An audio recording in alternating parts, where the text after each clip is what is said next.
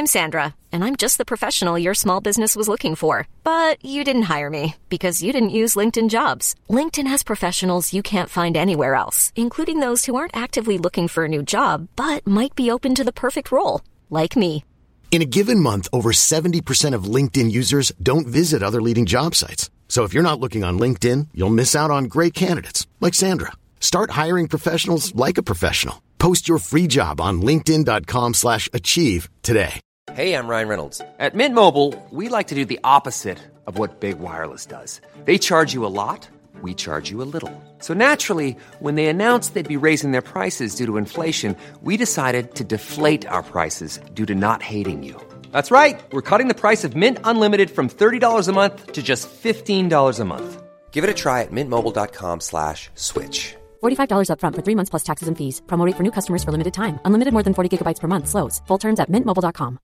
Hey, Dave. Yeah, Randy. Since we founded Bombas, we've always said our socks, underwear, and T-shirts are super soft. Any new ideas? Maybe sublimely soft. Or disgustingly cozy. Wait, what? I got it. Bombas. Absurdly comfortable essentials for yourself and for those facing homelessness. Because one purchased equals one donated. Wow, did we just write an ad?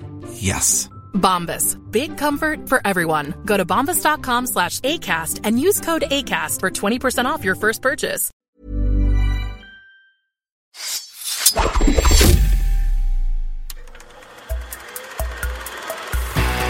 Podcast like it. Just podcast like it. Podcast like it's 1999. Podcast like it. You want a podcast like it?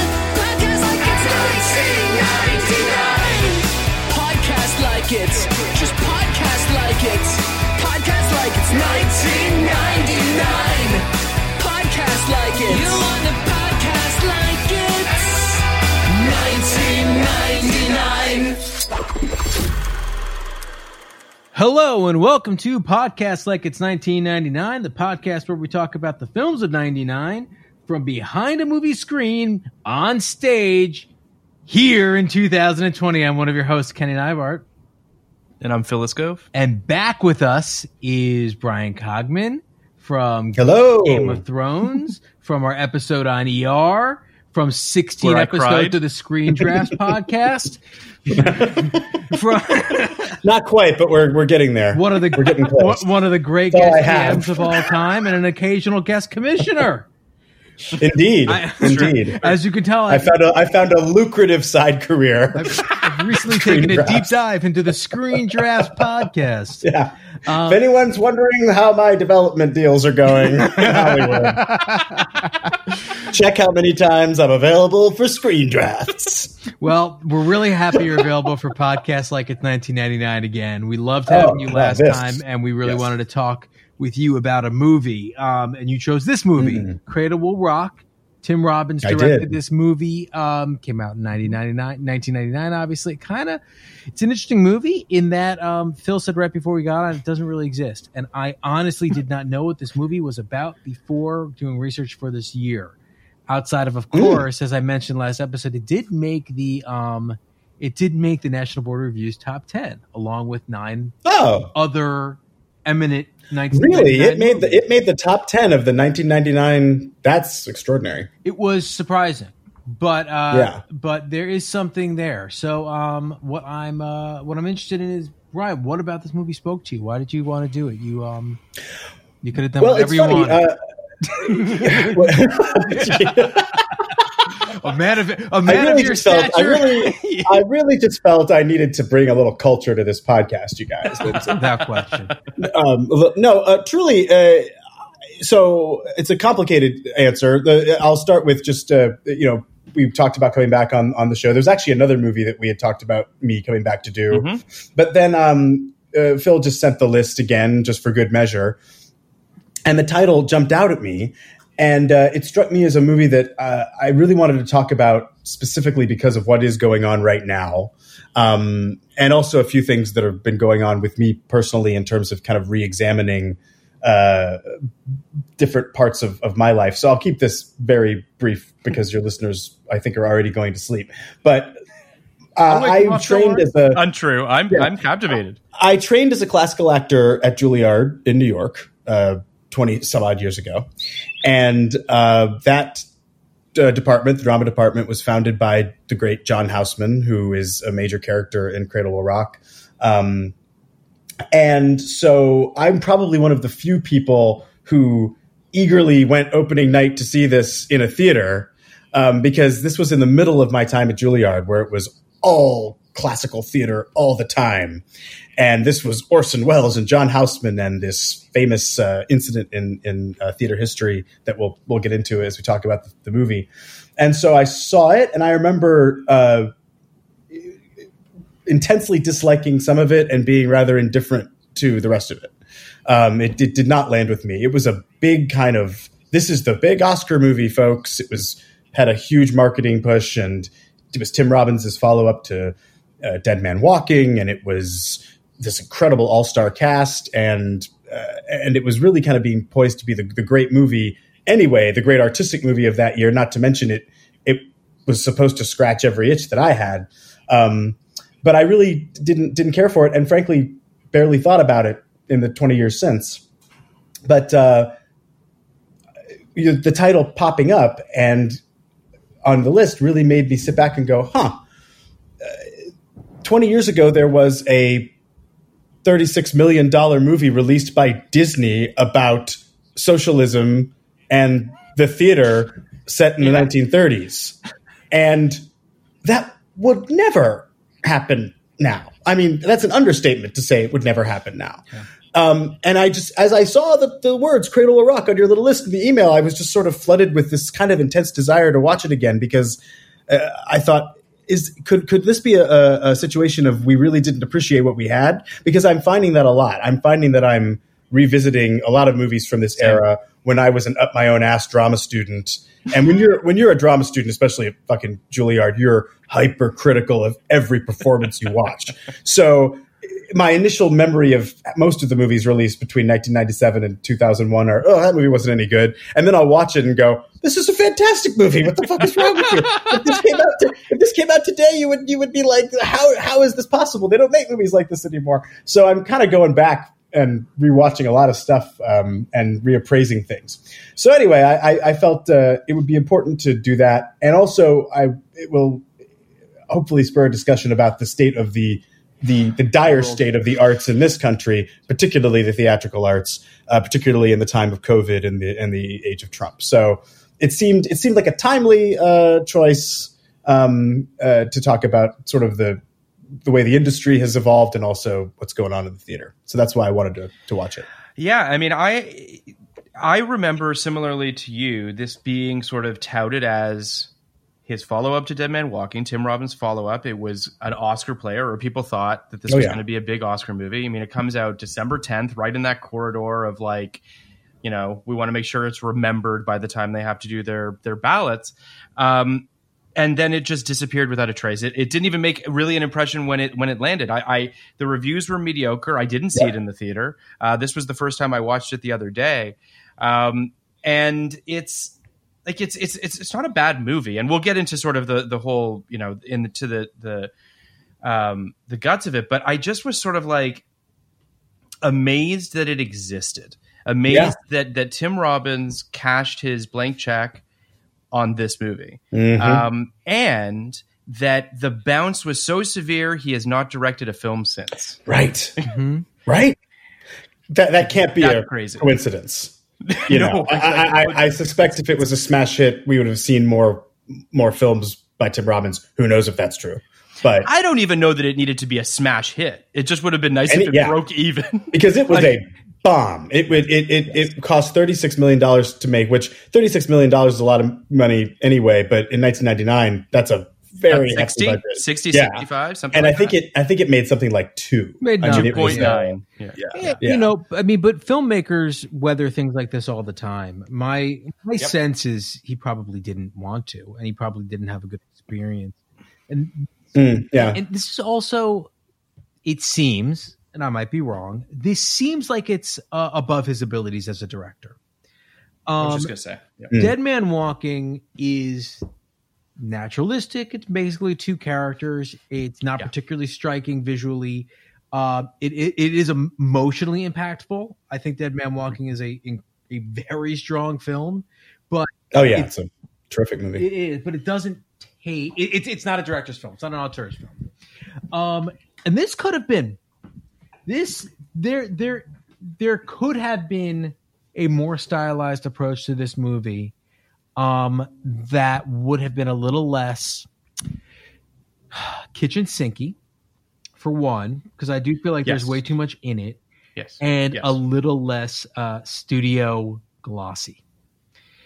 The sense I got was there was so much. There were so many scenes in it that didn't have a turn, that were just there to showcase a location or showcase a particular character or showcase something in the movie that really didn't have anything to do with anything else.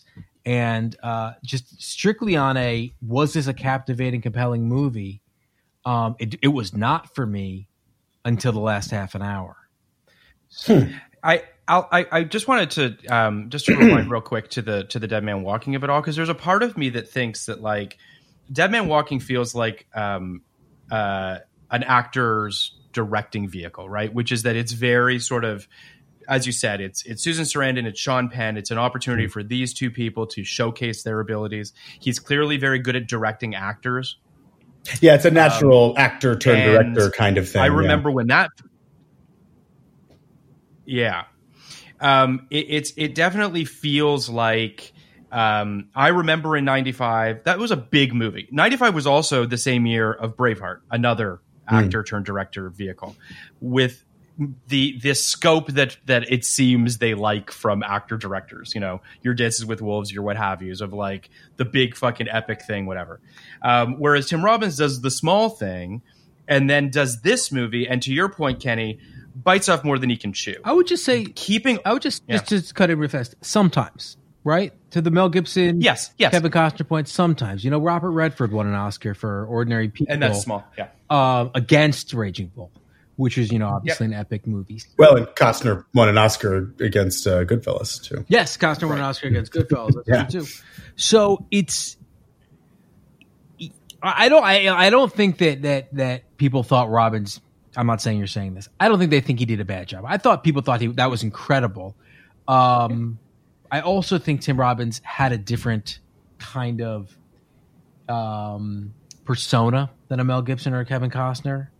For sure. He wasn't even really like, I mean, he was in Shawshank, of course, but we all know the story of Shawshank. It took a couple years for that to grow. And he was, you know, in Bull Durham, and he played a lot of supporting roles. But there was this idea from the beginning with Tim Robbins that there was more there. I mean, he directed Bob Roberts, which is a pretty good movie. So he's got The Player as well, which is, you know, a few years earlier too. I think there was this idea that there was more there, and I think Dances with Wolves hit. Like, I'm not Dances. Sorry, Dead Man Walking hit really, really. Dead hard. Man Walking hit. Yeah. I you know, I think I do think he's he's got an interesting career. He's done a bunch of movies that I love. He's done a bunch of movies that I just don't particularly care about. I think that with this movie in particular, in terms of the swing going from Dead Man Walking to this film, and Kenny and I, we texted about this a little bit, and I'm very curious on your thoughts about this, Brian. The ensemble, the idea of doing something with this many characters, keeping all those balls in the air, is very, very hard to do. Oh, yeah. Especially when it's historical on top of that. So you have to track all this history that you might not know, on top of trying to figure out what everybody's goals are and what everybody's trying to do. And then on top of it, you've got politics. Like, this movie is really trying to do a lot. Yeah, it's a very ambitious movie, and it's admirably so. I think I'm a lot more forgiving of this one than you guys are, but it may be because I had my initial reaction 20 years ago. Yes. And then now I watch it, and so I have actually a lot more affection for this movie now and on this subsequent watch. But I agree, I think he wanted to make a very big swing and make an enormous statement about every facet of the arts and arts funding and rehearsal and the creative process and history and these portraits of these great men, and, you know, particularly Orson Welles. And I don't. 2 hours can't contain that much. even I think with the best filmmaker, I was thinking to myself, ooh, this would have been if this had gotten the kind of modern day sort of miniseries treatment, you could have really delved into each of these stories. Because maybe we should talk. I mean, should we say what the plot of the movie is? Yeah, let me give the synopsis real quick. That might be easier to talk about that haven't seen it, which is most people. Yeah. As labor strikes break down throughout the country, New York is alive with cultural revolution. Nelson Rockefeller, played by John Cusack, commissions Mexican artist Diego Rivera, played by Ruben Blades, to paint the lobby of Rockefeller Center, while Italian propagandist Margherita Safati, played by Susan Sarandon, sells Da Vinci's to fund the Mussolini war effort, and Orson Welles, played by Angus McFadden, directs an infamous stage production of The Cradle Will Rock, closed down on the eve of its opening by U.S. soldiers. It was written and directed by Tim Robbins. It was released on December 10th, 1999 in limited release against The Green Mile and Deuce Bigelow, Male Gigolo. It would go on to make $2.9 million on a $36 million budget. It's got 64% on Rotten Tomatoes from critics, 71% from audiences. Let me just very quickly read a portion of Roger Ebert's 3.5 out of 4-star review, which I think helps lay the groundwork as well. It was a time when the rich flirted with communists and fascists, when the poor stood in breadlines, when the class divided in America came closer to the boil than ever before or since. The 1930s were a decade where the Depression put millions of work and government programs were started to create jobs. One of them was the Federal Theater Project, which funded free theater for the people all over the country, but was suspected by U.S. representatives of harboring left-wing influences. Since the last right-wing theater was in ancient Greece, this was a reasonable suspicion. Tim Robbins' sweeping, ambitious film Cradle Will Rock is a chronicle of that time, knitting together stories and characters, both real and fictional, in a way similar to the novel USA. It tells the story of the production of Mark Blitzstein's class-conscious musical, The Cradle Will Rock. Its opening has been called the most extraordinary night in the history of American theater. Intercut with that production are stories about Nelson Rockefeller, Diego Rivera, William Randall Hearst, Gray Mathers, who brought Renaissance masterpieces secretly from Mussolini, helped to finance Italian fascism. We meet theatrical giants Orson Welles, John Houseman, and little people like the homeless Olive Stanton, who eventually sang the opening song to Cradle, and Tommy Crickshaw, played by Bill Murray, a ventriloquist so conflicted that he helps a young clerk, John Cusack, rehearse a red-baited testimony while his dummy sings. Like, you're just that's true. That's bursting with stuff. That perfectly conveyed it. And here's the thing: taken all on their own, there are a lot of really wonderful performances, correct, compelling scenes, thrilling and moving sequences, great bits of comedy, but I think by the end of it, because there's so much, and he tried to cram so much in, as much as Kenny, I guess we part here. I was really enjoying it as I was watching it, but then at the end, I wasn't feeling what I needed to feel, and I think it's because you're just getting too many bursts, and you're never sitting with any of these characters for long enough to really engage with them. But then again, there are some individual scenes that are absolutely breathtaking. There's this beautiful scene where Emily Watson's character, Olive Stanton, is in line to try to lie herself into getting a job with the Federal Theater Project. That's a wonderful little 2-3 minute scene with two world-class actors, her and Joan Cusack. And the movie's full of that. But in the end, I'm not exactly sure, apart from the arts are important, we have to take care of them, and the American system is corrupt. Apart from that, I don't really know what else it's trying to say, and maybe that's enough. And I think that's where I sort of have affection for this movie. Is, you know what? It may not be the most profound statement about any of this stuff. It may not be the most nuanced portrayal of all of these characters, but I'm glad it exists, because it sure as fuck won't ever again. all that's true. So. We run into this every once in a while, where a movie says something that's really important and kind of undersaid in culture, right? Uttered in culture. And yet it says it in such a way that we don't really connect with it the way you might with another film. So the way I look at this film is, it's all text, no subtext. Everything is told. Everything is it's very broad, explicit, right? In the context and even in the characterization of these characters. You know exactly who the good guys are, exactly who the bad guys are. Even, Joan Cusack's character could have had a little more nuance. I felt, very little nuance there. I didn't feel any real conflict. I really, kind of felt like she just represented the bad guys. And she's more there to service Bill Murray's story, who I think actually gives maybe the best performance in the movie. Bill Murray, he's great. Really great. I'm not totally convinced we needed his character, but he's great. No, I don't think we did. But I think he's telling. There's a movie to make about that guy. Absolutely. I think there's something to that character. I'll get to in a second. But yeah, I think it's all text. I think it's heart and mind are in the right place. I don't think it's telling us anything we don't already know.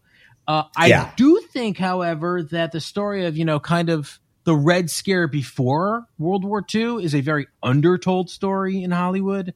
I think there is a kind of belief that we were kind of simpatico with the Russians up until, the Cold War after World War II. And I think that's an interesting idea, knowing, about what a threat people thought communism was before World War II, to the point that they would destroy careers like that.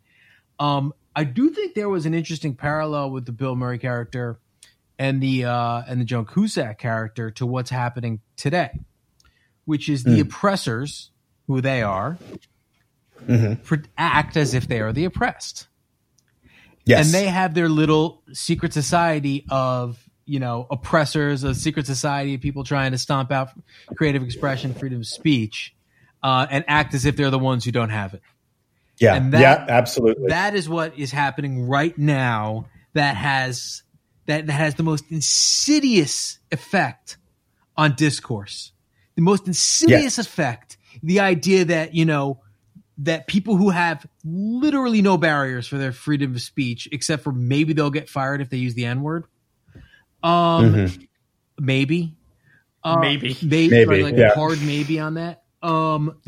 Act as if they're the ones who are oppressed. And it was interesting seeing that in 1999 about a story in the 30s. So, yes, indeed. I also, just for a second, because, you have a theater background, Brian, so I want to sort of explore that for a second and just say the theater stuff worked really well for me. Me too. If the movie was just about the theater stuff, about the production of Cradle Will Rock, it would have been fun. I think it could have been actually great. That's what I wish it was. Me too. And a little trivia time. Orson Welles. Yes. Orson Welles' one of his final completed screenplays was a screenplay, which is available, and I tried to get a copy of it before we started, but you can get it on Amazon, but it takes a few weeks to get. But it's a screenplay called The Cradle Will Rock, and it is about it is about this story.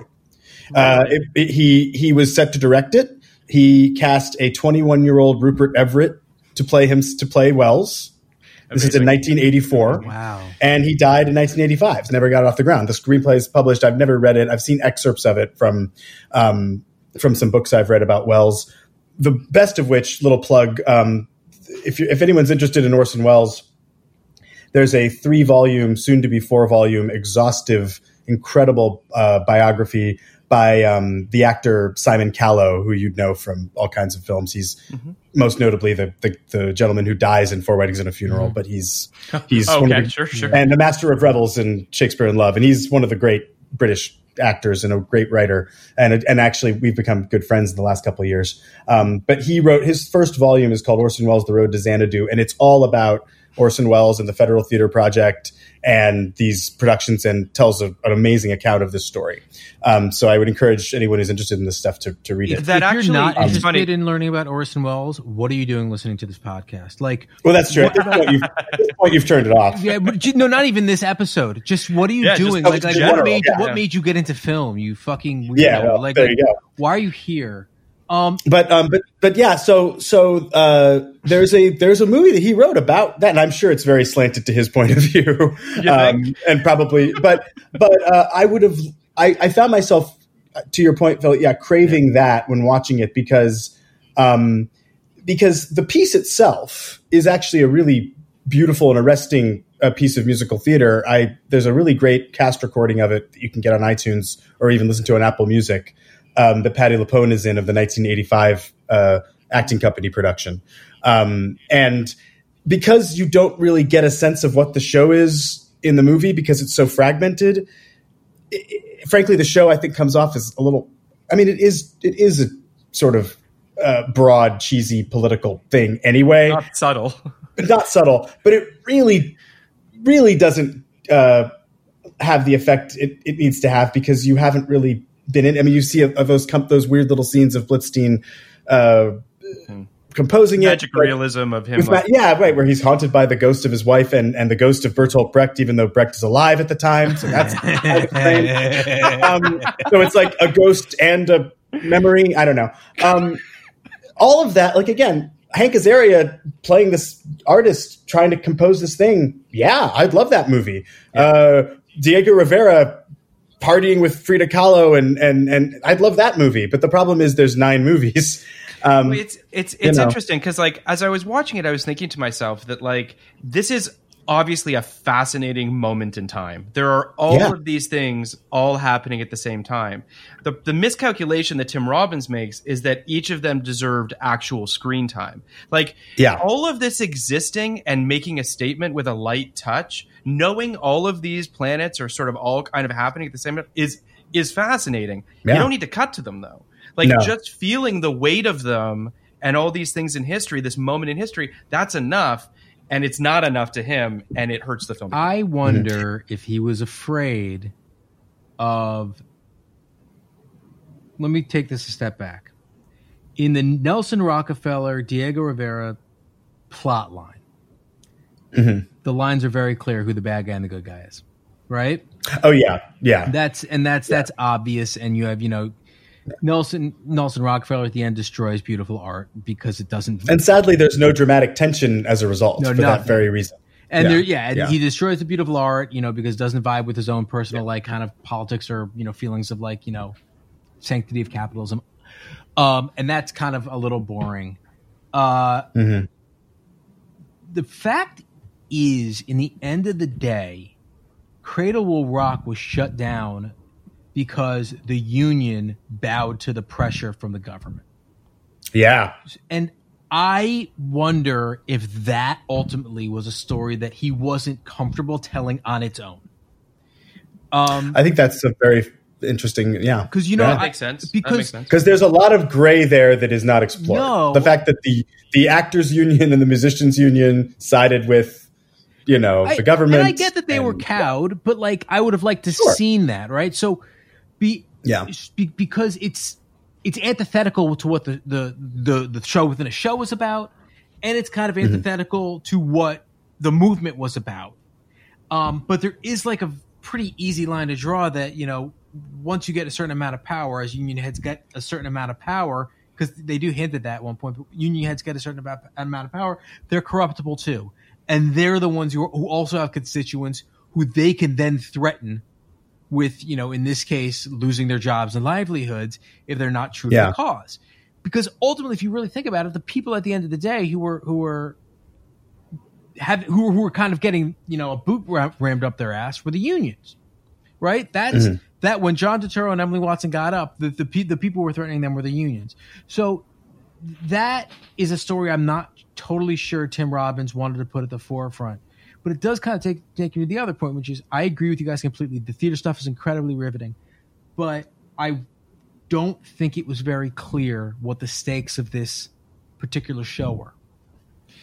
Oh, I completely agree. I agree. Completely agree. And I think if we focused it, like you kind of alluded to, Brian, on Blitzstein and his personal stakes and how important it was for him to get this piece out in front of the public, whoever was against that, whether it's the government or whether it's the unions or anybody who is a party to that, therefore is your antagonist. And then we could have had some, we could have been on the ride with him because you felt nothing when. And apart from the very first moments of the movie, which are very effective, it's actually a very beautiful opening when Olive Stanton is sleeping in the theater and wakes up behind the screen. But apart from that moment where she says, "I'll sing for some money" to a guy in the street, you get no sense of the Great Depression at all. None. You don't get any sense of what the musical is about that they're doing. Doesn't it feel so? Sorry, No, it's fine. It's in fact you get more inside Philip Baker Hall and Vanessa Redgrave's sort of Totally. And by the way, I will say Vanessa Redgrave is such a fucking hoot in this movie.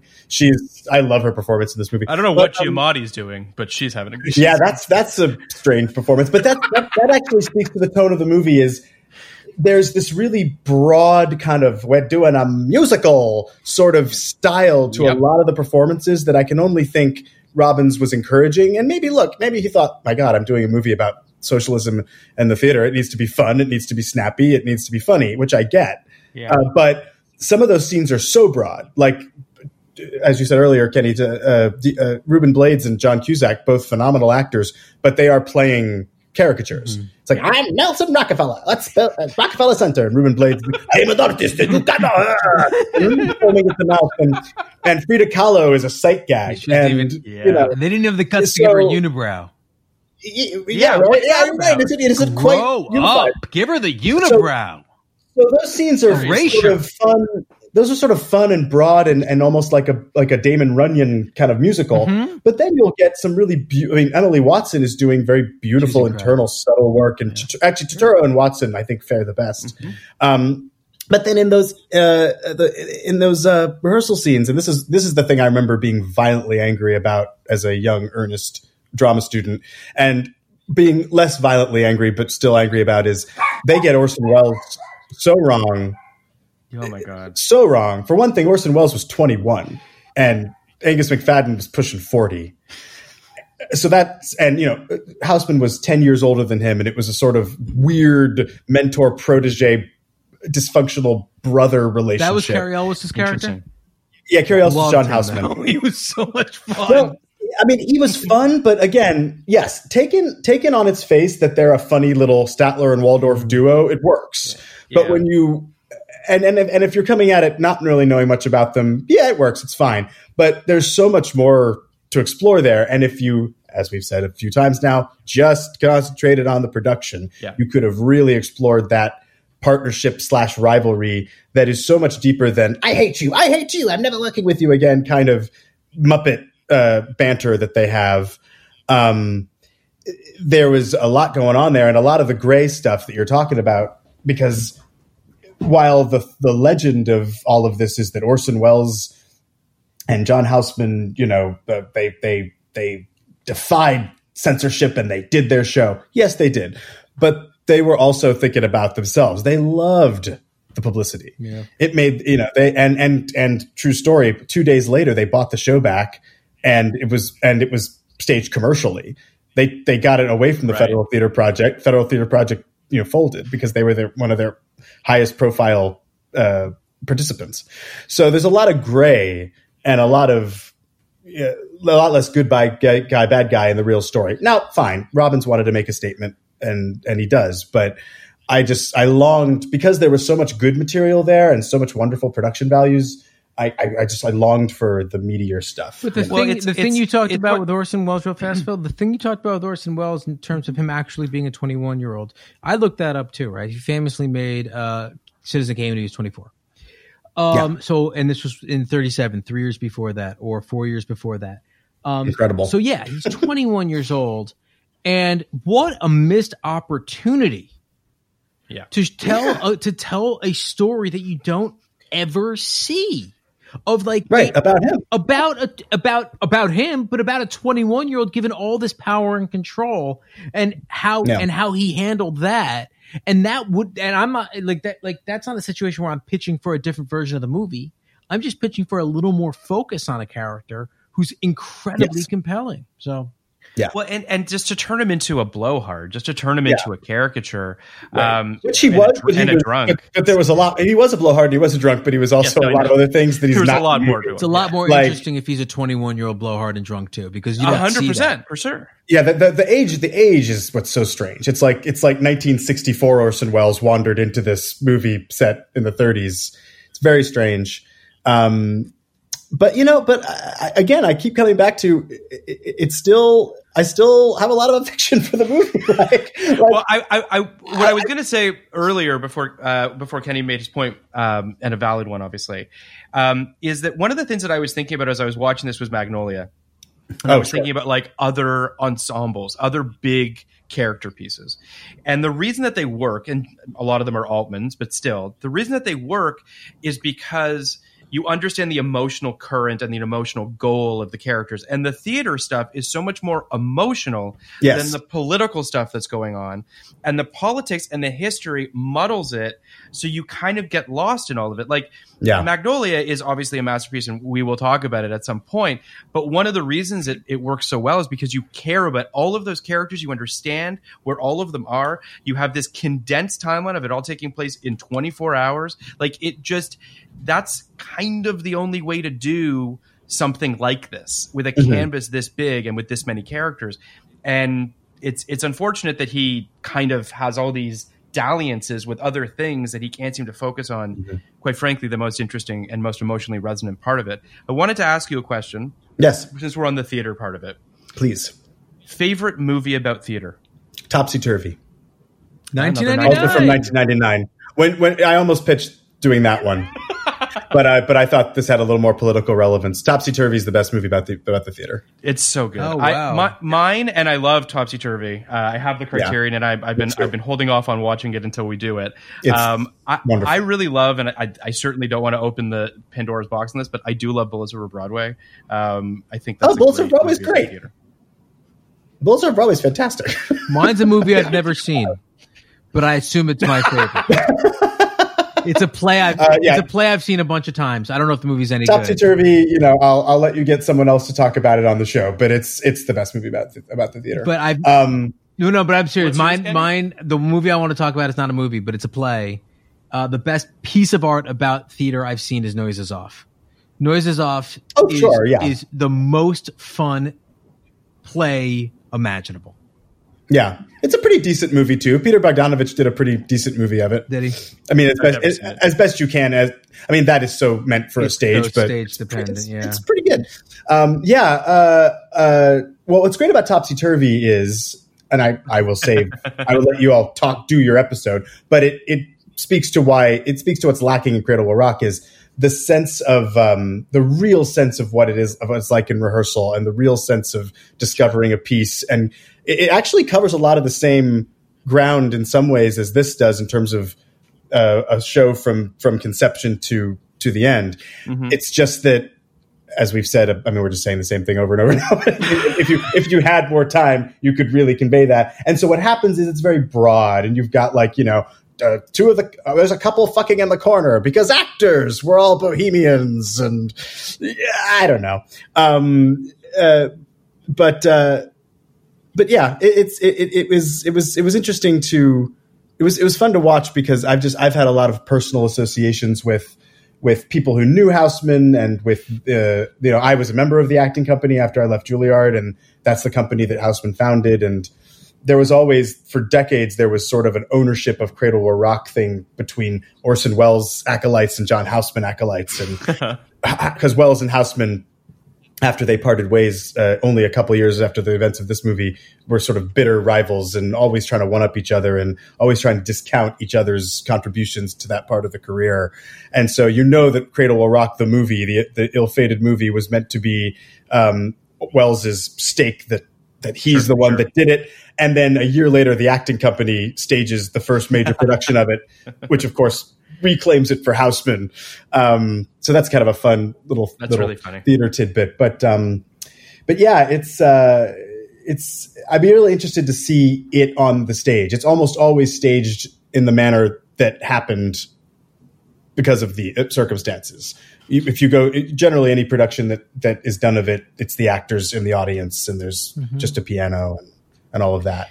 I think that, there are a handful of performances that I kind of wanted to dig into a little bit, because I feel like they're interesting moments in their career. I mean, Emily Watson spends 99 covered in soot, it seems. Angela's Ashes in this movie, she just spends being poor and sad. Which this was peak Emily Watson time too, wasn't it? It is. Like The Boxer and Hillary and Jackie and man, fantastic. Yeah. And then Kenny and I have texted about this, but Cherry Jones is so good in this. I love Cherry Jones. Yeah. See, that was another thing, the theater nerd in me, because Cherry Jones is the grand dame of the American theater. But in 99, this was, I believe, her first major film role. She turned up, in things, but to my memory, while she was a star of the stage, she wasn't making movies where she was on equal footing with John Cusack or Bill Murray or anybody else. So I remember I remember the trailer of this movie. I actually remember the trailer of this movie vividly because it excited me so much. And there was Cherry Jones playing Hallie Flanagan, and I was the one kid in the audience who knew who the fuck that was. Oh, they're finally doing something with Hallie Flanagan, who is also a woman who should have her own movie made about her. So I remember being so excited and she's fantastic in it. I mean, she's great. She really embodies her so well. I think I've told this on the podcast before, but I think it's relevant right now. I was once at a concert, and I think it was at the Bowl, and it was like I don't know who it was, like Radiohead or some shit. And I'm sitting there, and on the screen, they showed an advertisement for Rufus Wainwright singing Judy Garland. And one of the friends I was with turned to me and he says, for one person out there, this is their exact Venn diagram. This is the thing they have. Probably more than one. Yes. But this is the thing they have always wanted. Finally. So, like, every once in a while, something will happen that's a Judy Garland, Rufus Wainwright for me. Like, once, I love Tom Stoppard and I love Pink Floyd. And Tom Stoppard wrote a big article in Rolling Stone about Pink Floyd. I'm look at this, Judy Garland. So, there's a very Judy Garland, Rufus Wainwright with what you just said, with Cherry Jones playing Hallie Flanagan. You're just like, both of them? Oh my God. No, it's true. It's true. And that was this movie in general at the time, because, when you're at Juilliard, it's Houseman, the great John Houseman who founded the school, and we all came up under him. And so you hear about him constantly and all of it. And, Brecht and I mean, for me, it was catnip. I mean, I'm the guy who, when Shakespeare in Love came out the previous year, when, that little street urchin is revealed to be the Jacobean playwright John Webster, I was the guy in the audience going, because he's a psychotic, and he's John Webster who wrote the Duchess of I'll see myself out. But, again, we didn't appreciate what we had. That was a major motion picture that kept the John Webster joke in the movie for the one guy in the audience. That's important. Which I guess is this movie. That's important. It is important. I think that it is. Yeah, I think it is important. I think, all right. So I think thinking about why, and Phil, we left out the best film about Broadway or whatever is all that jazz is clearly the best. But I love all that jazz. Yeah, and all that jazz is like the best film ever made. But all that jazz, it's phenomenal. All that jazz. I thank you again for buying that Criterion for me. The best. Yeah, great. Oh, that's a nice gift, Kenny. Well, I mean, I love him. You're a good friend. That's a great movie. It's about one man, right? So it's very easy. It's not easy, obviously, but it's very clear for an audience member to find their way through that POV.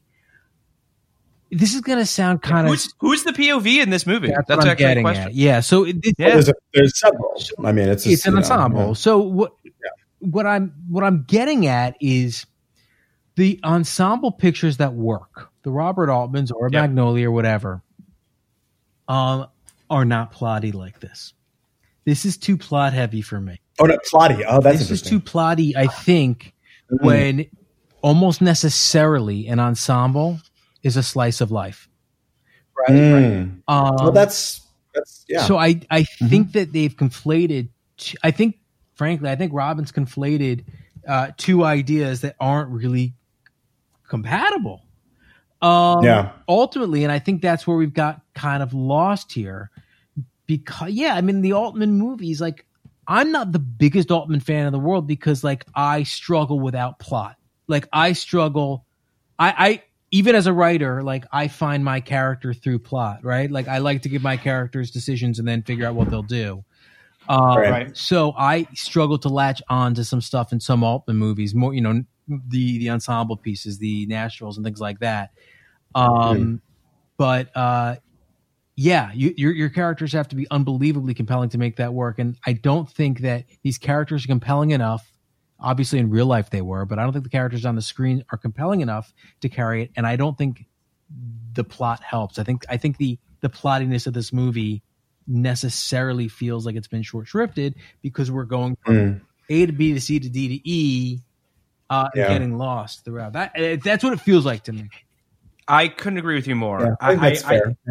It's again. I know that just to be clear, like, there's a lot of good things about this movie, and I hate that we are kind of ragging on the things that don't work. I kind of, and honestly, like, I did not hate this movie at all. But I didn't hate it either. Yeah, no,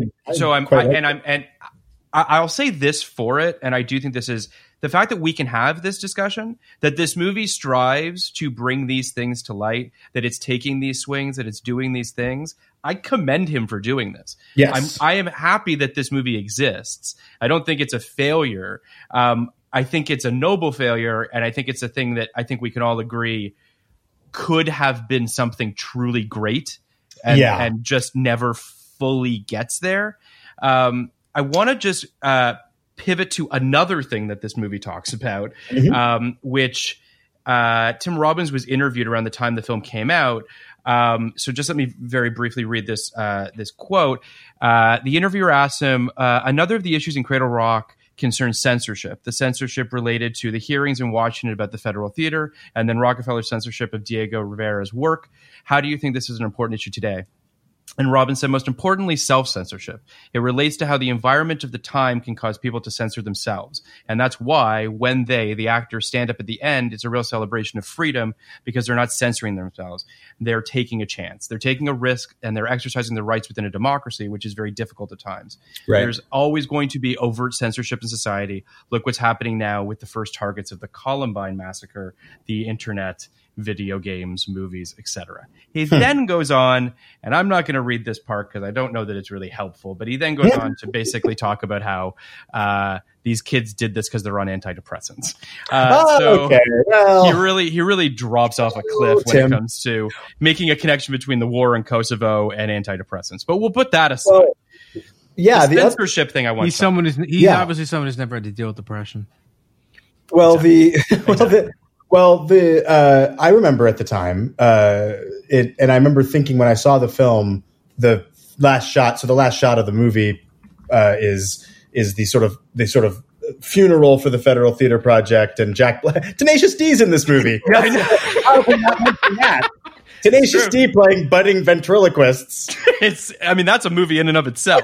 It's amazing. And that's just a year before Jack Black burst in with High Fidelity. And I think Jack Black and maybe Kyle Gass were members of Robbins's theater company that he had in the Actors Gang. Yes. I think because I believe he's in Bob Roberts as well. But anyway, Jack Black and Kyle Gass and Paul Giamatti, for some reason, his character finds his way into this scene for some reason, are taking. It's actually a really arresting image. It is. Bill Murray's ventriloquist dummy, and he's it's a funeral procession for the Federal Theater Project, and it shifts from 1930s New York right into what was contemporary Times Square, Broadway. Yeah. And I think that I remember thinking that was a direct commentary on. At the time, Giuliani had a very big scandal. Do you remember this? Where there was this painting. I remember it. You remember the Jesus with the dung? Yeah. Yes. Yeah. It was a depiction of Christ made out of dung. The materials. Yes, shit, dung, poo, whatever you prefer. Excrement. And I hope I'm remembering this correctly, but I believe it was supposed to be like the Virgin Mary and Jesus, and the paint, the materials were feces. And Giuliani took that as and then many people were up in arms, and they were, of course, as it always is, misinterpreting what the artist was going for. And I can't remember if the painting, what I can't remember is it was either that it was banned from a museum or an exhibition in New York or something. But the painting was taken away or taken out of some kind of exhibit. And it was a really big deal at the time. It was a big deal. It was a deal because it's the kind of thing you could put on the cover of the New York Post without much context and get people really riled up about it, which is the most dangerous kind of New York thing. And at the time, like Giuliani was doing a lot of these things, right? Giuliani was doing a lot of little, and he was cleaning up Times Square. Yeah. Just bullshitty things that that should have let us know. Yeah. Oh no, he's the worst. He's the fucking world's worst. Even then, 2 years later, he became a hero. 2 years later, everyone was like, "Oh, he's America's mayor." But because he was there. I mean, whatever. But right, no shit. But yes, that was a big issue, and that was one of those things that was, as a defender of the arts, that was really where you had to plant your flag. You had to stand up and say this is valid. And okay, and it doesn't matter if you like it or not. Right. It's not what we're doing here. But yes, I remember that. I remember that pretty vividly. And I think I don't remember if he talked about this in interviews or if I just interpreted when I saw it, interpreted that. But I have a very vivid memory of when it became modern day New York, thinking to myself, "Oh, he's talking about the Jesus shit painting right now," or add in whatever kind of censorship you want to add. It's a very powerful image because of the fact that it can speak on many levels, right? Like whether or not that was the issue that he was necessarily pointing out or not. It's just.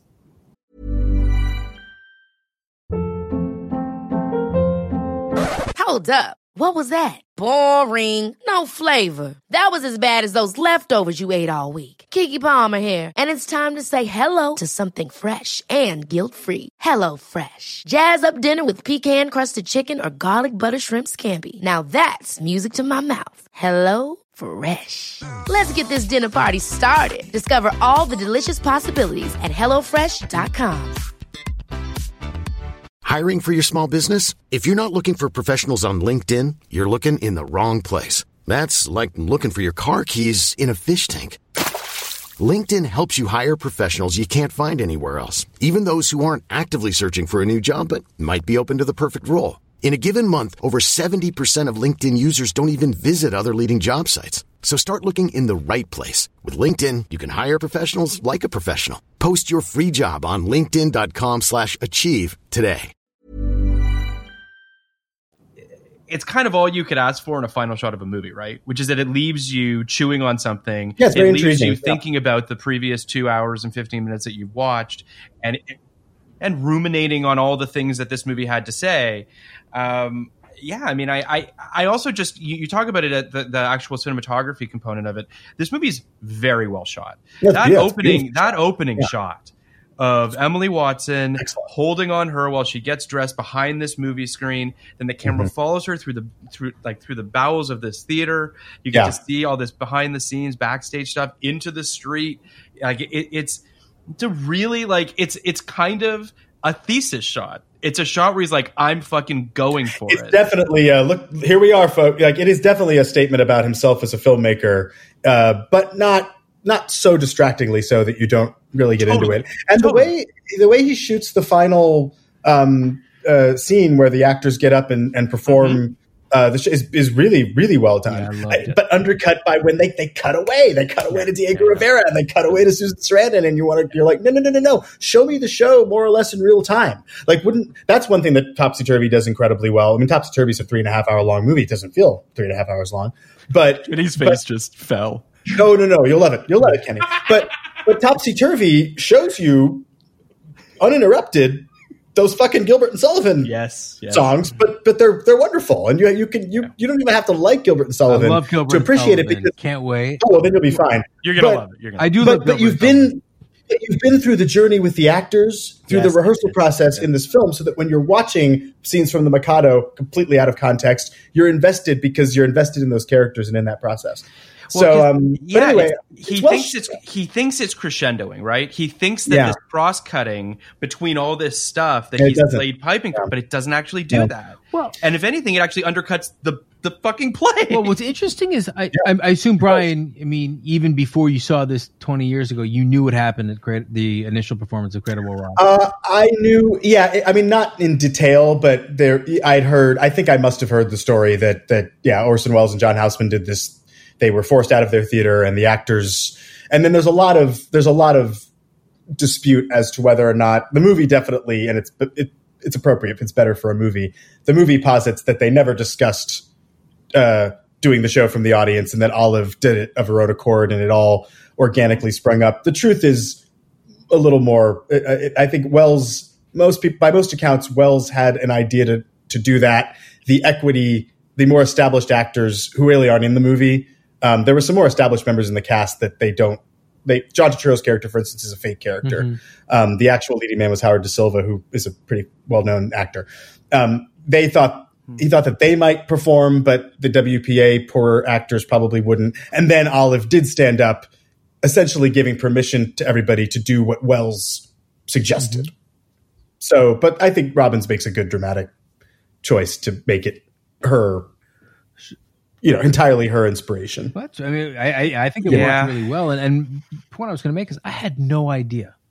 Zero. Oh, that's cool. So I did not know what to expect in that last scene. So I guess this speaks to why we kind of came at that last scene differently, which is it was kind of sitting around like a 4, like a 5. I'm talking about volume for me. And then all of a sudden this kind of miraculous thing happened and shook me. And really got me. And, it's one of those things where I don't even remember that they cross-cut. I don't even remember that we left to go to the other characters. Cool. I felt like I just wanted to see who was going to stand up next. I wanted to see what they were going to do. I wanted to see how they were going to stage it. I wanted to see how they things like, how do you do it in such a way where you know that Tim Robbins had to block this, but the characters didn't block this. Like things like that. Yeah. I thought Hank Azaria was awesome in this stuff. He's great. He's great in the movie. I really truly was taken by the end of the movie. I don't remember the bigger point I was going to make, but that was kind of why I do think I really love the end of it. Yeah, I mean it's a great story, and in fact, there's only one aspect of how Robbins decided to stage it that bugs me, but it only bugs me because I know the truth is he has all of the musicians in the audience to get up and do the orchestrations, which didn't happen. It really was just Blitzstein and the piano and the actors, and one accordion player.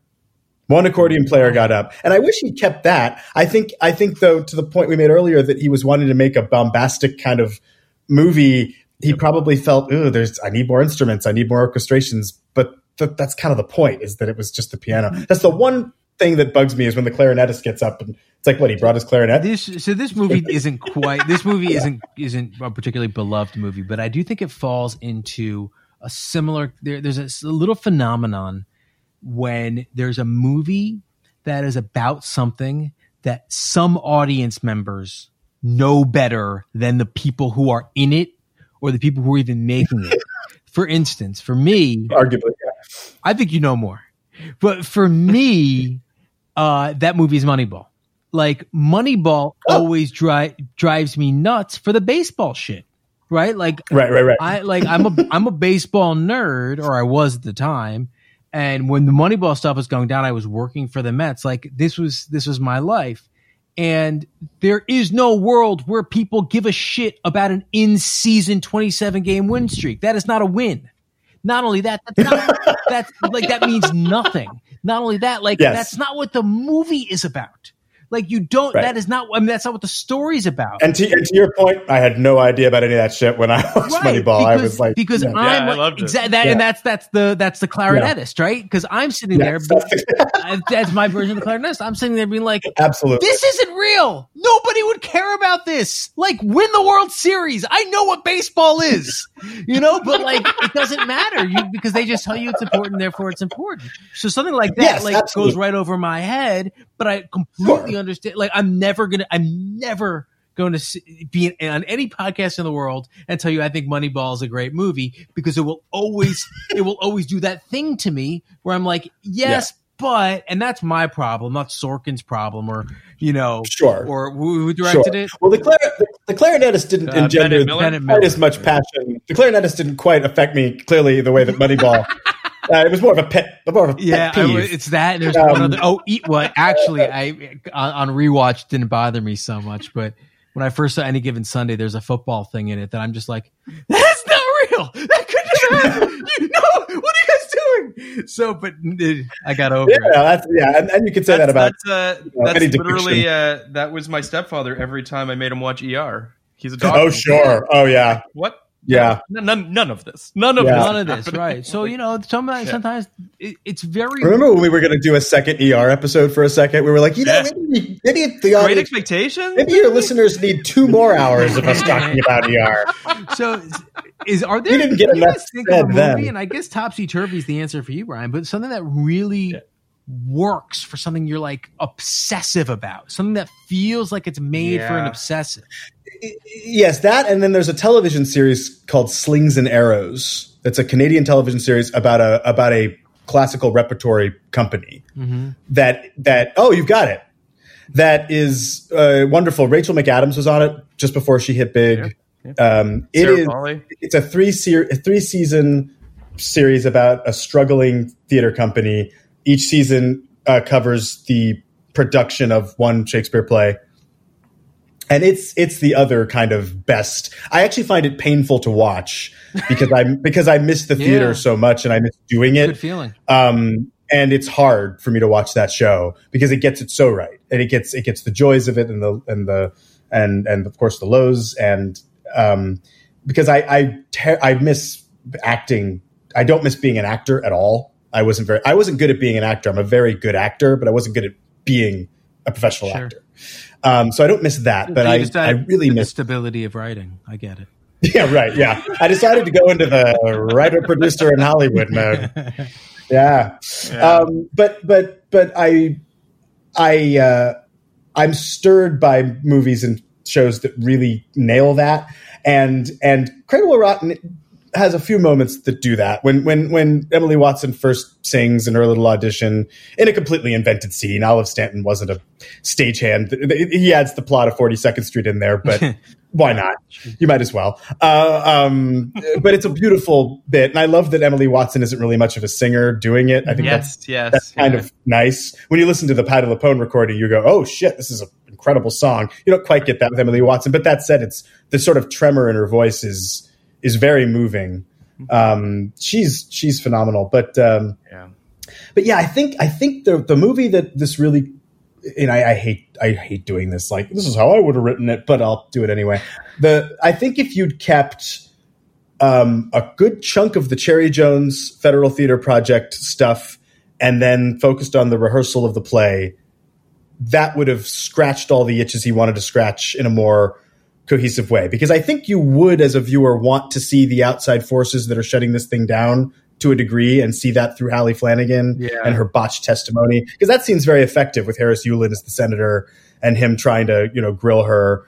If you kept that stuff and her kind of tenuous relationship with Houseman and Wells, and then really focused in on that company, and then you could have gotten to know more of the actors in the company. Another LA insight. Have you guys ever been to Theatricum Botanicum in Topanga? No. Okay, very briefly. There's this crazy theater called Theatricum Botanicum. It's an outdoor theater that's in Topanga Canyon. It's been there forever. It's been there since the 60s. And they do like 8 shows a year. And it's this incredible outdoor space. And it's been there forever. And it was started by this dude, Will Geer, and his family. Will Geer, it was a member of the ensemble of Cradle of Rock back in the day. I believe he's represented in the movie as the guy screwing that girl and getting her pregnant in that bizarre non-subplot where, he's there. Remember, there's 2 cast members that are screwing in the balcony, and then 4 months later she's about to have a baby. And it's only in the background you see them fighting, like they're breaking up, and then it doesn't work. But if LA theater fans, if theater ever happens again, go to Theatricum Botanicum. Go see him at Summer Night's Dream. To your point about getting to know the ensemble better, this is a very basic note, and the kind of note that someone might have just laughed at and thrown out. But sometimes I do think it does help to make things a little more basic. And this is essentially a sports movie setup. They practice, then they have the big game.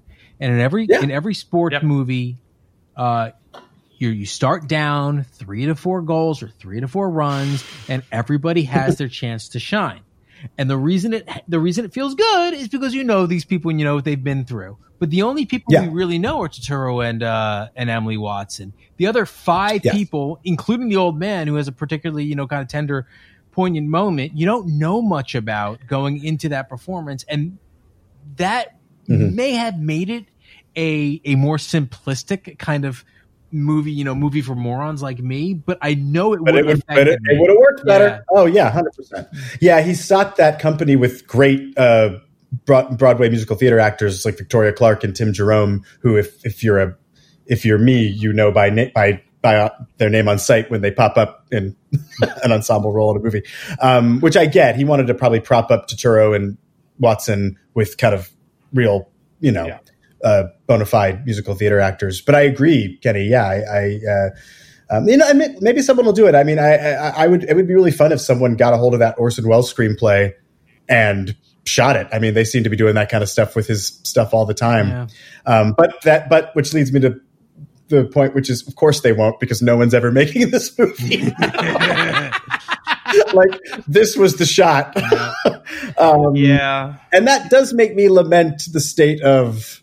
I mean, it's such a tired thing to be like, the state of the movies, but it really, we didn't know what we had when Disney could release this movie with this budget, about this subject matter.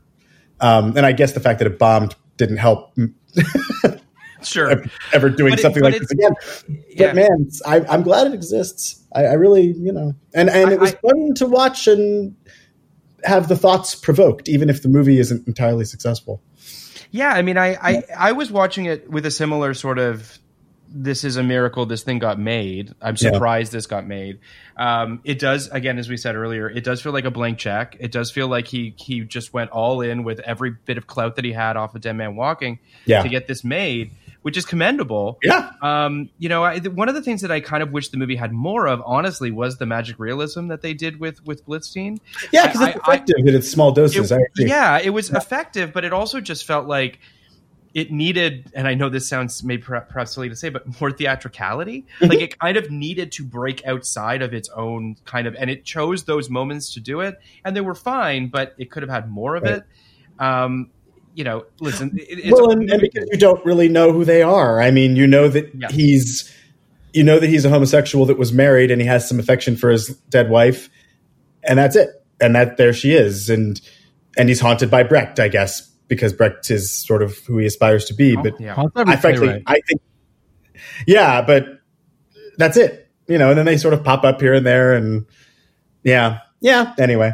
But I wanted to, before we go, I wanted to get on a little bit of a soapbox for a second, if that's okay. Please, absolutely. Because this is the thinking about the Federal Theater Project when watching this really got me thinking a lot about what a lot of my friends and colleagues from the theater world, which, look, I haven't been a part of in so long, who are struggling a lot right now. And if we're nostalgic for a time where a movie like this could get made, think about the fact that there was a time in this country when the federal government had a plan to subsidize artists and valued them for that brief shining moment as people doing work, as actual. Because I'll tell you what, I'm going to read a really very short quote from the New York Times a few weeks ago when talking about the next round of the pandemic stimulus. Very brief. Quote, "Hands are out as Congress is set to begin negotiating a new round of pandemic stimulus. Airlines, hotels, restaurants, military contractors, and banks, even Broadway actors." Actors and theater actors in particular are still thought of by the general populace, certainly by the writer of this article in absolutely by the government, as dilettantes, as people who are lucky enough to do their hobby and their real job is a waiter, and if they have one, if they can do that, and it's an absurd and offensive viewpoint. If anything has been proven in this pandemic of the last few months, is how much all of us need and value art, because the art is what's gotten us all through this. The television we're watching and the films, but the theater is, for obvious reasons, particularly hard hit. And there is the first thing that is not funded, the first thing that is cut from funding in any way, shape, or form, in good times or bad, is arts funding. So there is an organization I wanted to make the listeners aware of, which is called Be an Arts Hero. It's beanartshero.com, all one word. And it just gives you a lot of great information. It's a grassroots organization. It gives you a lot of information about not only what dire straits the theater world is in right now, but also what they contribute to the culture, what they contribute to the economy, and how letting it die out now will do irreparable harm, not just culturally, but also economically. And it has like a petition you can sign to senators to help get stimulus for the arts, and all kinds of information about how to get involved. So I would encourage anyone who's interested in this stuff to look at that, because will you send me the link to that as well, Brian? So we can I will. Yeah, for the show notes. Do you have show notes? And I will tweet about it. But I wanted to talk about that because, you know, we're these forces that are represented by Harris Yulin, senator, in those Cherry Jones scenes are alive and well, and Jesus, they're running the show right now.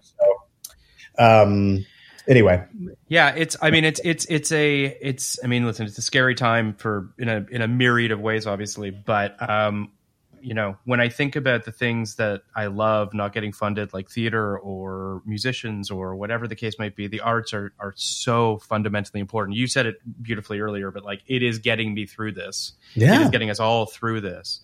And we do not give nearly enough credence and nearly enough of our money, support, whatever it takes in order to keep those things alive. But it's also because of what Roger Ebert said in his review, which is there hasn't been a right-wing theater since the ancient Greeks. They don't want to hear what we have to say. Like that.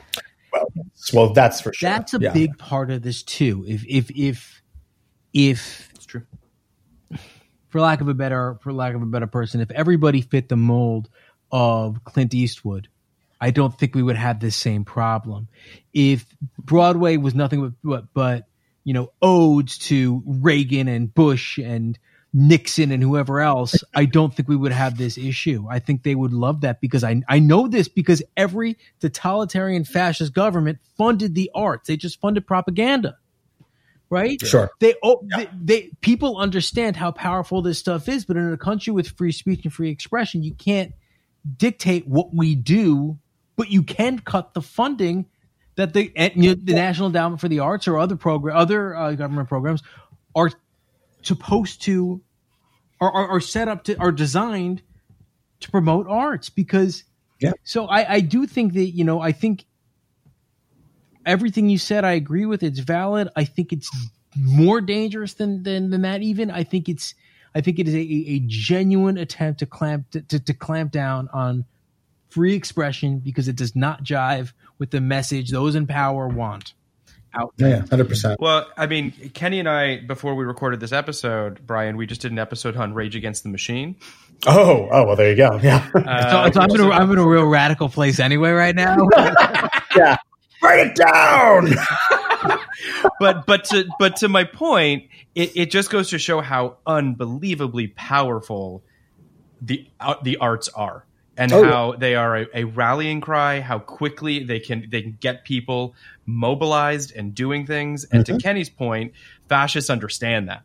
Sure. And I don't doubt that the Republican Party fully understands it as well right now. But we have to do everything in our power to make sure that, you know, when we come out of this thing, that all of these various art forms have all the funding that they rightfully deserve. And we can't as people who don't feel that way, we can't drink the Kool-Aid. We can't write even actors.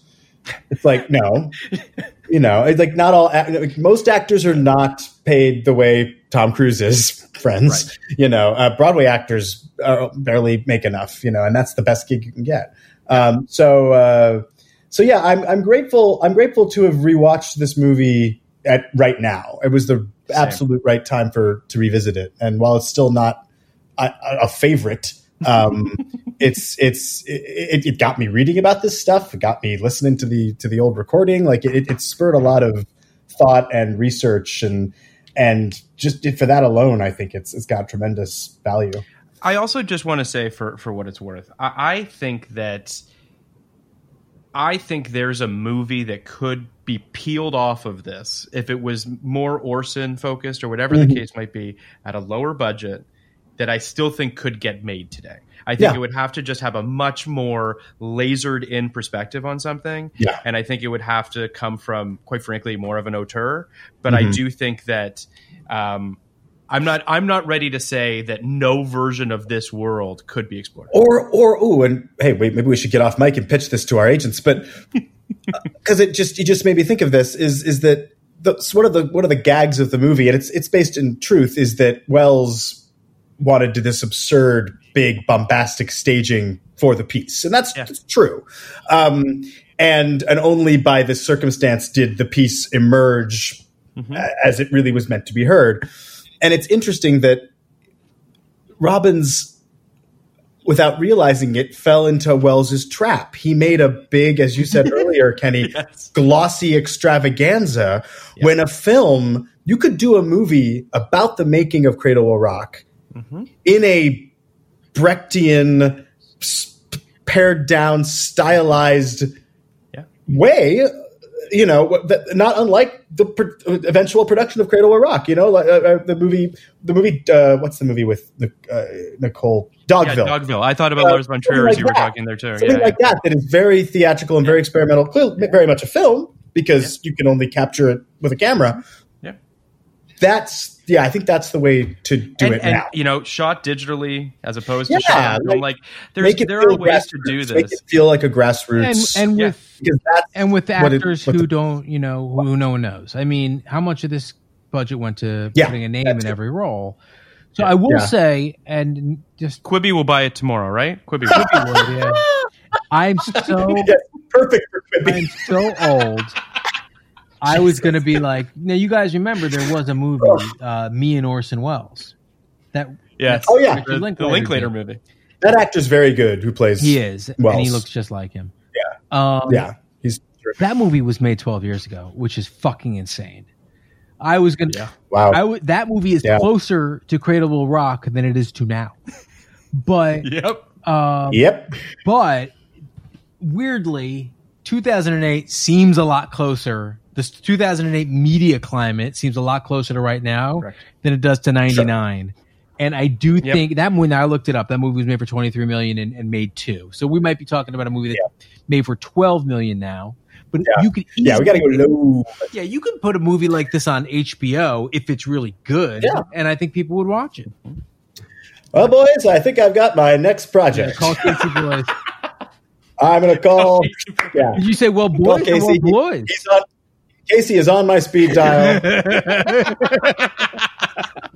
you remember speed dial? I know that was a 1999 reference right there. Jesus. The second I said that, I was like, well, that's a dated joke. So, do you want to rate this movie, Kenny? Yeah, I do. You want me to do it? I didn't see it in 99. Brian, you did see this in 99. Yes. So the rating that we do on this show is we rate it if we saw it in 99, what it would be from 0 to 99, 0 being the lowest, 99 being the highest, 50 being the threshold for recommending. Then we rate it before we recorded this podcast and after, if the podcast changed your opinion in one way or another. Gotcha. So, Kenny, do you want to go first? Sure. And then we'll... I didn't watch this movie in 99, but I did watch this movie in 2019 because we're going to do it in 2019. Yeah. And one thing happened or something happened and it never happened. So I did watch. Is that right? Oh, I'm your second. Yes, you are. Choice. You are actually our third choice. But everyone was like, please. And it should be said, I'm going to out you guys. I said let's do Cradle of Rock. And I hear nothing for like 2 weeks. And Phil's like, do you want to do another movie? That's exactly how we I was just like, is there another And one? I was like, well, you gave me the list. I was like, yeah, I mean, sure. And then to your credit, I explained my thinking, and you were in. It was because ultimately I didn't know about. I know, but I didn't know about your theater background, which just kind of like changed the whole. Anyway, so Kenny. Anyway, sorry, Kenny. No, look, just Brian, we're going to give you whatever you want. You came in and you said Cradle of Rock, and whoever we had lined up, we just we threw under the bus down a hill. We don't give a shit about that person. I don't even know who it is. Frankly, it doesn't matter because it's fantastic. But we did. So I did. I watched it then, and I truly deeply hated it. Now I watched it.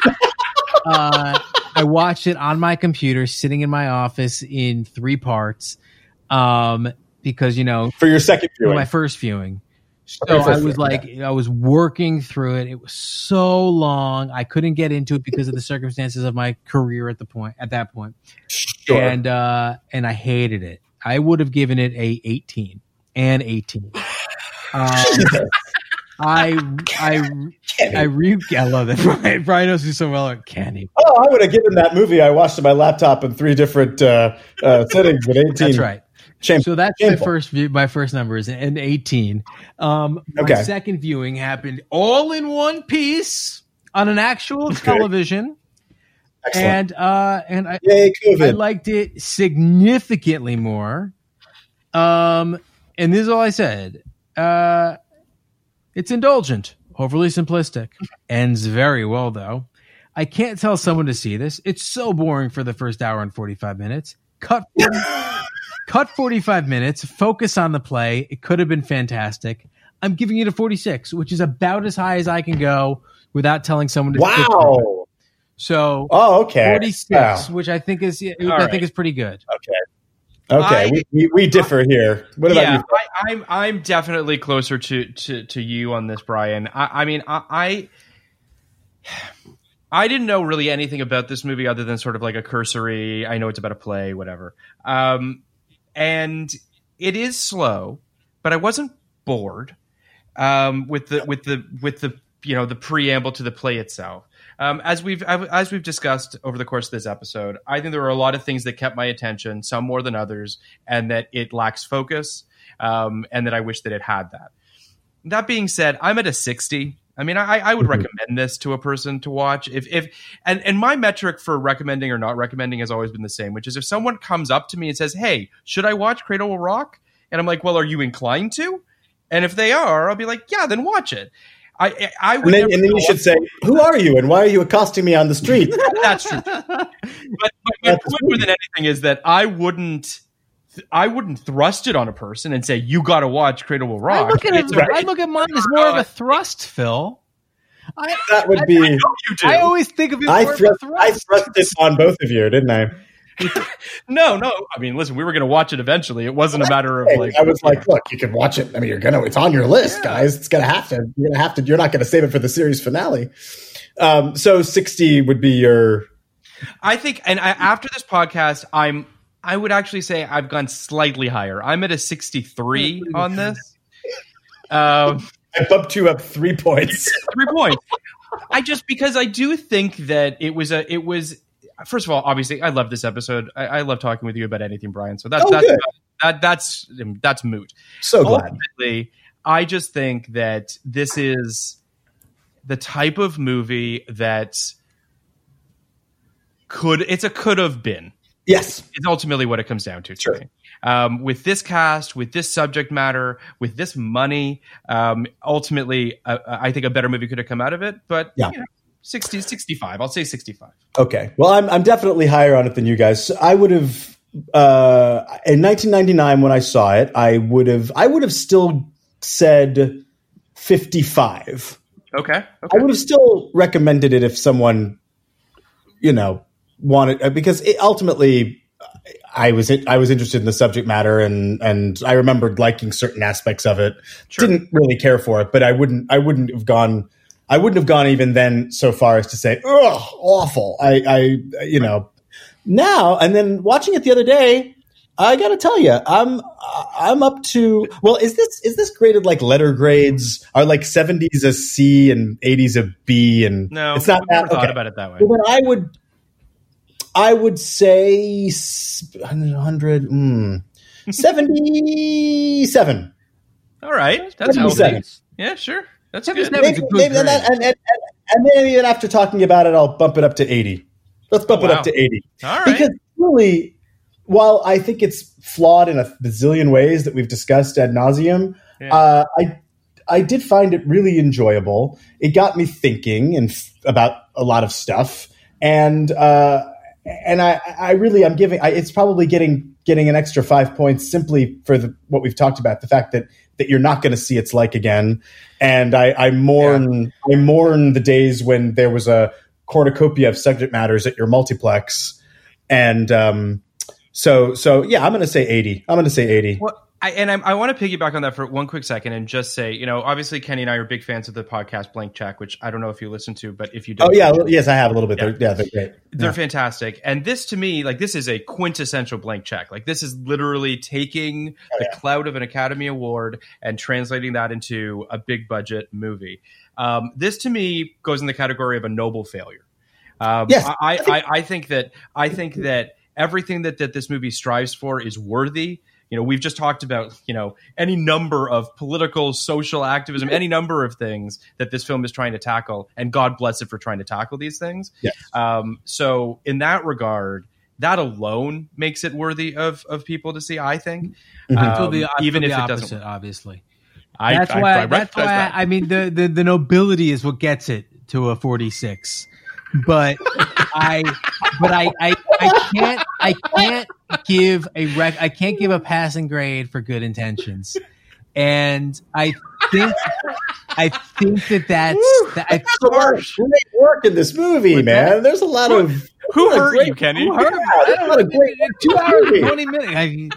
I'm so nervous for Topsy Turvy, but Topsy Turvy. I will love Topsy Turvy. I think because I'll tell you what, Topsy Turvy is purely about the process, and these are artists, and they're artists working their asses off on something silly, and that's what's wonderful about it. Which sounds great. I do want to connect this to one other movie we've done, which I meant to do earlier, but a movie that works really well. Granted, a little stronger writer than this movie. Midsummer Night's Dream has a very similar... A little stronger writer. Thank you. Has a bit of the same structure. And if you remember the thing I loved about that particular production of Midsummer's Night Dream was that the play at the end was played straight, which it's never played straight.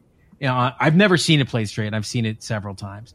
And it was so powerful, but it's just the unexpected kind of turn. Now, they managed, again, it's William Shakespeare, but he manages to make you care about everybody who's in the production of Pyramus and Thisbe, and all the other people, the lovers and the fairies, because he's the best ever. But so it's not a fair comparison, but there was something to that in I think. Sorry, guys. I think that. Well, what's funny is that you're right. That movie does a very good job of with the mechanicals. Yeah. Actually, the last role I ever played on a stage was Peter Quince in A Midsummer Night's Dream. The director of the play within the play. But yeah, they do a really good job with that particular subplot in that movie. I agree, and you do really care at the end. I think it's not to belabor the point on terms of theater and all that sort of stuff, but I will say that I had this. You might have even seen it, Brian, on Twitter. I posted a poll as to like who has the best Hamlet. Oh no, how did I miss this poll? I did a poll of who was the best Hamlet. Oh, I think I said Ethan Hawke, Kenneth Branagh, Laurence Olivier, Mel Gibson. Okay, those were the four that I picked. Best movie or best performance? I think I might have said best movie, if I'm not mistaken. Wait, did Ethan Hawke direct a Hamlet? No, but he's in a Hamlet. But all the other three directed and played Hamlet, right? Gibson didn't direct it. It was Franco Zeffirelli. Yeah. Long story short, it started a discussion. Some people were up in arms. A lot of people had they're obviously like Hamlet, Lion King stands and all that kind of stuff. But my point is that someone said Lion King was the best Hamlet. Someone did say. Oh, well, fuck that. Anyway, but it's Twitter, dude. It's a dumpster fire. But hey, you're the more one than who anything. Question on it, man. Well, because I was curious because I wanted to watch a Hamlet, and I was like, right. which Hamlet should I watch? Point being, I think that translating theater to film is tough. It always feels kind of tricky. Kenny obviously brought up Midsummer Night's Dream, which I found myself surprisingly taken with, considering I just didn't really have any expectations of it really at all. And it is interesting to see that I think I'm more invested in movies about the making of theater than I am theatrical adaptations to the screen. I'm trying. Like, yes. You know what I'm saying? I love both. It's funny. Well, I have two things. One, have you ever seen A Midwinter's Tale? No. Okay, it's a Kenneth Branagh movie about a small group of actors putting on a community theater production of Hamlet. You'd love it. It's a wonderful, I'll check it out for sure. Very humane comedy, black and white, lovely movie. He made it the year before he made his big Hamlet film. I think that's another really good movie about the theater, but I think you'd really enjoy it. And yes, you will enjoy my next appearance on Screen Drafts. Let's just say, okay, all right. It might just touch on this very subject. Okay, what about Shakespeare in film? We did our top 5 Shakespeare's of Joanna Robinson on that too. What? What did you want? What won, and what did you wind up picking? What's the question, Kenny? What won the Hamlet, and what did you wind up picking? Oh yeah, what won the poll? Yeah. Did you wind up watching one? Is my question. I have not watched it yet, and I believe Gibson won the poll. I can't offer my opinion because of possible future Screen Drafts episodes. But. No, that's fair. I would not want you to incriminate yourself. I'll say this. The reason seemed to be that they felt like Zeffirelli did the best job, even if Gibson is obviously problematic and hard to watch now. They felt that... Sure. And Branagh's is like 4.5 hours long. Yeah, well, Branagh's is uncut. Yeah. Yeah. He decided I think to stage Hamlet as opposed to the other people. I mean, even people who do the play even the people who do the play cut it. Like Well, and I think that the other tipping factor was a lot of people preferred Helena Bonham Carter's Ophelia to Kate Winslet's Ophelia. For what that's worth. But yeah, it's I don't know. I'll say this though. What it did make me do was watch the To Be or Not to Be monologue from the Ethan Hawke version. Which I don't. Do you remember that scene? What they do in the movie? He's in a Blockbuster, and it's a voiceover of him walking around giving that speech. Yeah, I remember. Again, can't offer my opinion because I don't want you. But no, I will say it's a very. You're absolutely right. It's a tricky thing to take a piece of theater, and especially a piece of classical theater, and realize it on film, as it is a very tricky thing to convey the artistic process, the creation of something on a film. Films about writers, films about artists. More often than not, they don't succeed because that is, and you guys are artists, and so you can relate. That is an intensely internal, personal thing, and realizing it in film, when you can get it right, it's exhilarating, but it's a tougher nut to crack for sure. I fully agree. So next week we are doing, and I don't know if you've seen this film, Brian, but I'd be curious if you have. Kenny and I alone, no guest. We are doing The Mod Squad. Oh, Claire Danes, Omar Epps, and Giovanni Ribisi. Wow! If any movie was 1999, couldn't get a guest for it. So weird. Holy shit. You couldn't get anyone to talk about the Mod Squad. I'm sure that we could have, but Kenny and I wanted to do one just the two of us. That's fun. I have not seen the movie. No. You're. I had no desire. I'm very excited to talk about it because it is, to your point, it is a perfect microcosm of the 90s and that moment when, and it happened again too, in like, or kept going, that like old TV shows that our parents watched. Oh, that was a got big turned thing. into movies. Oh yeah. Now they're just But getting like, turned into how many TV of them shows. worked? The only one that How worked many- was The Fugitive. Well, was it? That's an absurd statement. I'm sure a few more worked. than Yeah, just The Dudley Fugitive. Do Right worked. Everyone knows that. Dudley But Do Right's like, you fucking know, great. Tom Arnold in McHale's Navy, Steve Martin in Sergeant Bilko. Yeah, they turned everything. Mr. Magoo was Mr. that Magoo on? with Leslie Nielsen, The Yeah. Wild Wild West, which I know you've talked about. One work. Yeah. I mean, it's not a great example because it's such an incredible adaptation. But Brady Bunch worked so well. But I love it. yeah, but it just I think that's the one that started the kind of meta commentary version of and it. ended Sure. in its own weird way because once it did Yeah, it, anyone you else couldn't. tried that? What's that? Anyone else tried that approach Bewitched with any of tried those? it, right? So Bewitched tried. once That was once a bizarre movie. once you did that, it was over. Yeah. Like they just did it. They did it so well, and to do it again is aping on that. But Brady Bunch was incredible. Well, they tried like Starsky and Hutch. Oh, they yeah, tried they like Dukes of definitely did. Hazzard. Right. They Which, tried those. right. It's like it's a comedic spoof of the show you Another love. super Right. successful one that did that and was also brilliant was 21 Jump Street. Right. Yeah, that's true. Yes. That's true.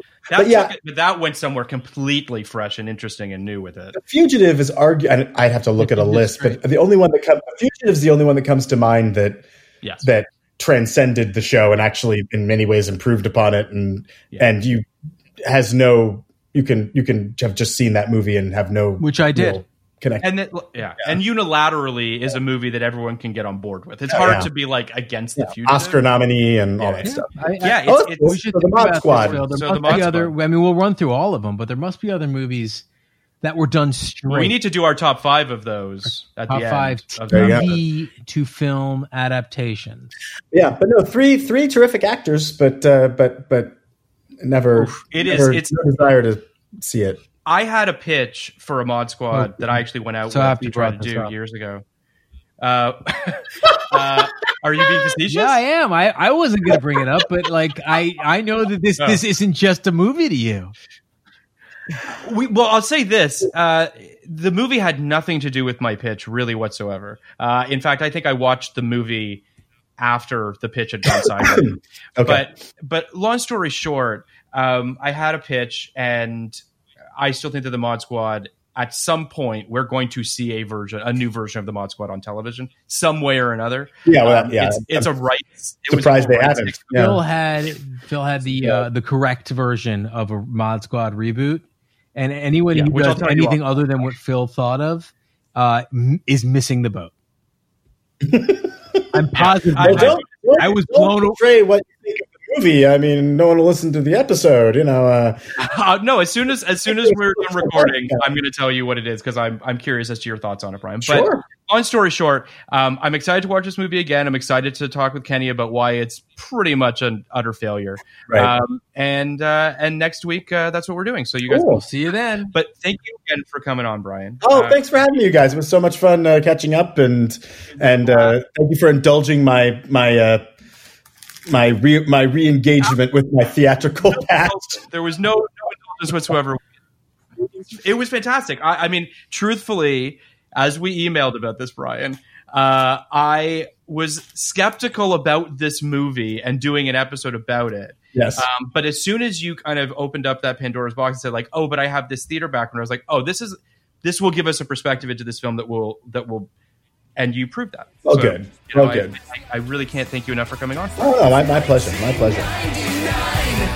Podcast like it. You want a podcast like it?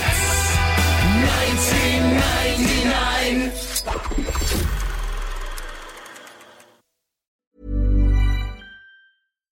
Why don't more infant formula companies use organic, grass-fed whole milk instead of skim?